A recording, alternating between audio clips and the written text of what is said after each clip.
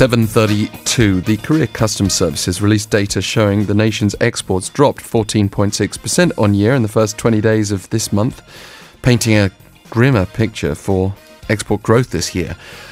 But is that all there is to the story? Let's cast a different view on this with Jade Lee. Good morning. Good morning, Alex. What did the agency, first of all, say was the reason for the fall? Well, it attributed the decline to a decrease in exports of semiconductors and petroleum products.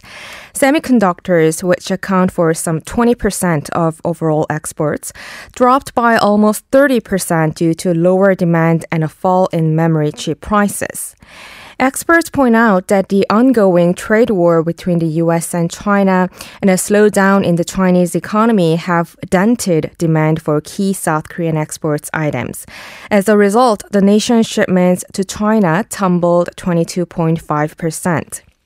To tackle the situation, the Trade Ministry and the Korea International Trade Association met on Monday to discuss ways to support local exporters.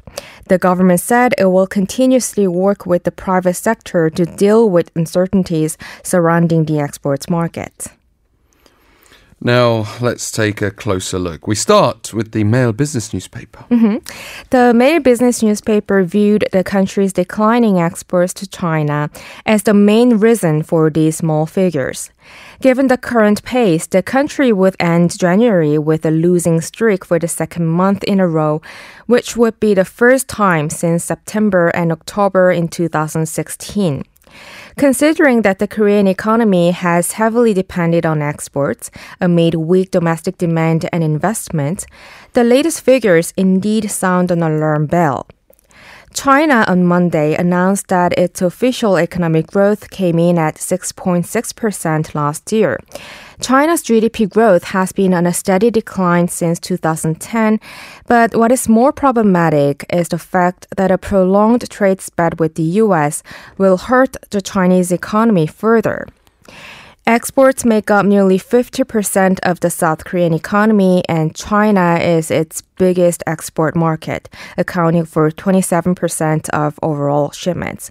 So such economic reliance on Beijing requires us to prepare against the protracted U.S.-China trade war and China's possible hard landing. We see the Hangul really calling for more diversity in trade.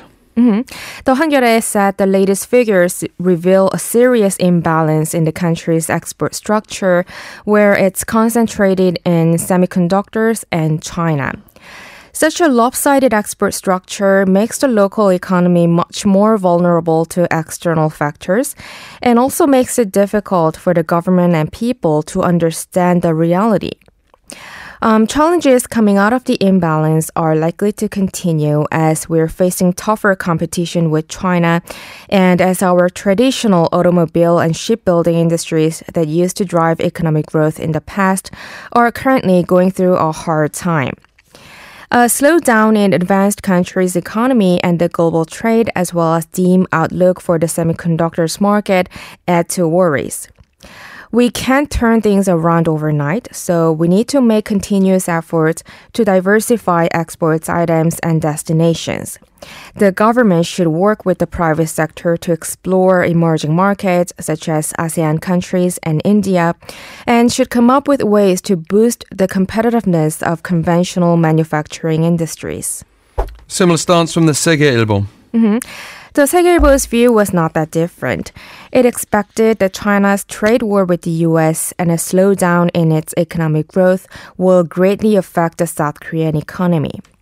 The paper briefly noted that amid growing concerns over weak exports, the Ministry for Trade has lately received a series of resignation letters. So 3 of 4 high-level officials in charge of trade negotiations have offered to resign. The Minister of Trade, Industry and Energy, meanwhile, sat down with trade-related organizations and company representatives on Monday and decided to establish a government control tower to address export-related issues. This was the first time that Trade Minister chaired a meeting attended by related vice ministers to discuss export strategies. And it shows the government is taking the issue seriously with the sense of urgency. To prepare against worsening conditions, we need to improve economic fundamentals. So now is the time for the government to check up on its overall economic policies. We can finish with the financial news, and it focused first on the government stance. The financial news said that the government's move to hold a meeting with trade-related organizations and companies is belated but a step in the right direction. During Monday's meeting, Trade Minister Song Yun-mo promised that the government will work hard to preemptively respond to external factors such as a slowdown in the global economy and semiconductors market, as well as a fall in oil prices.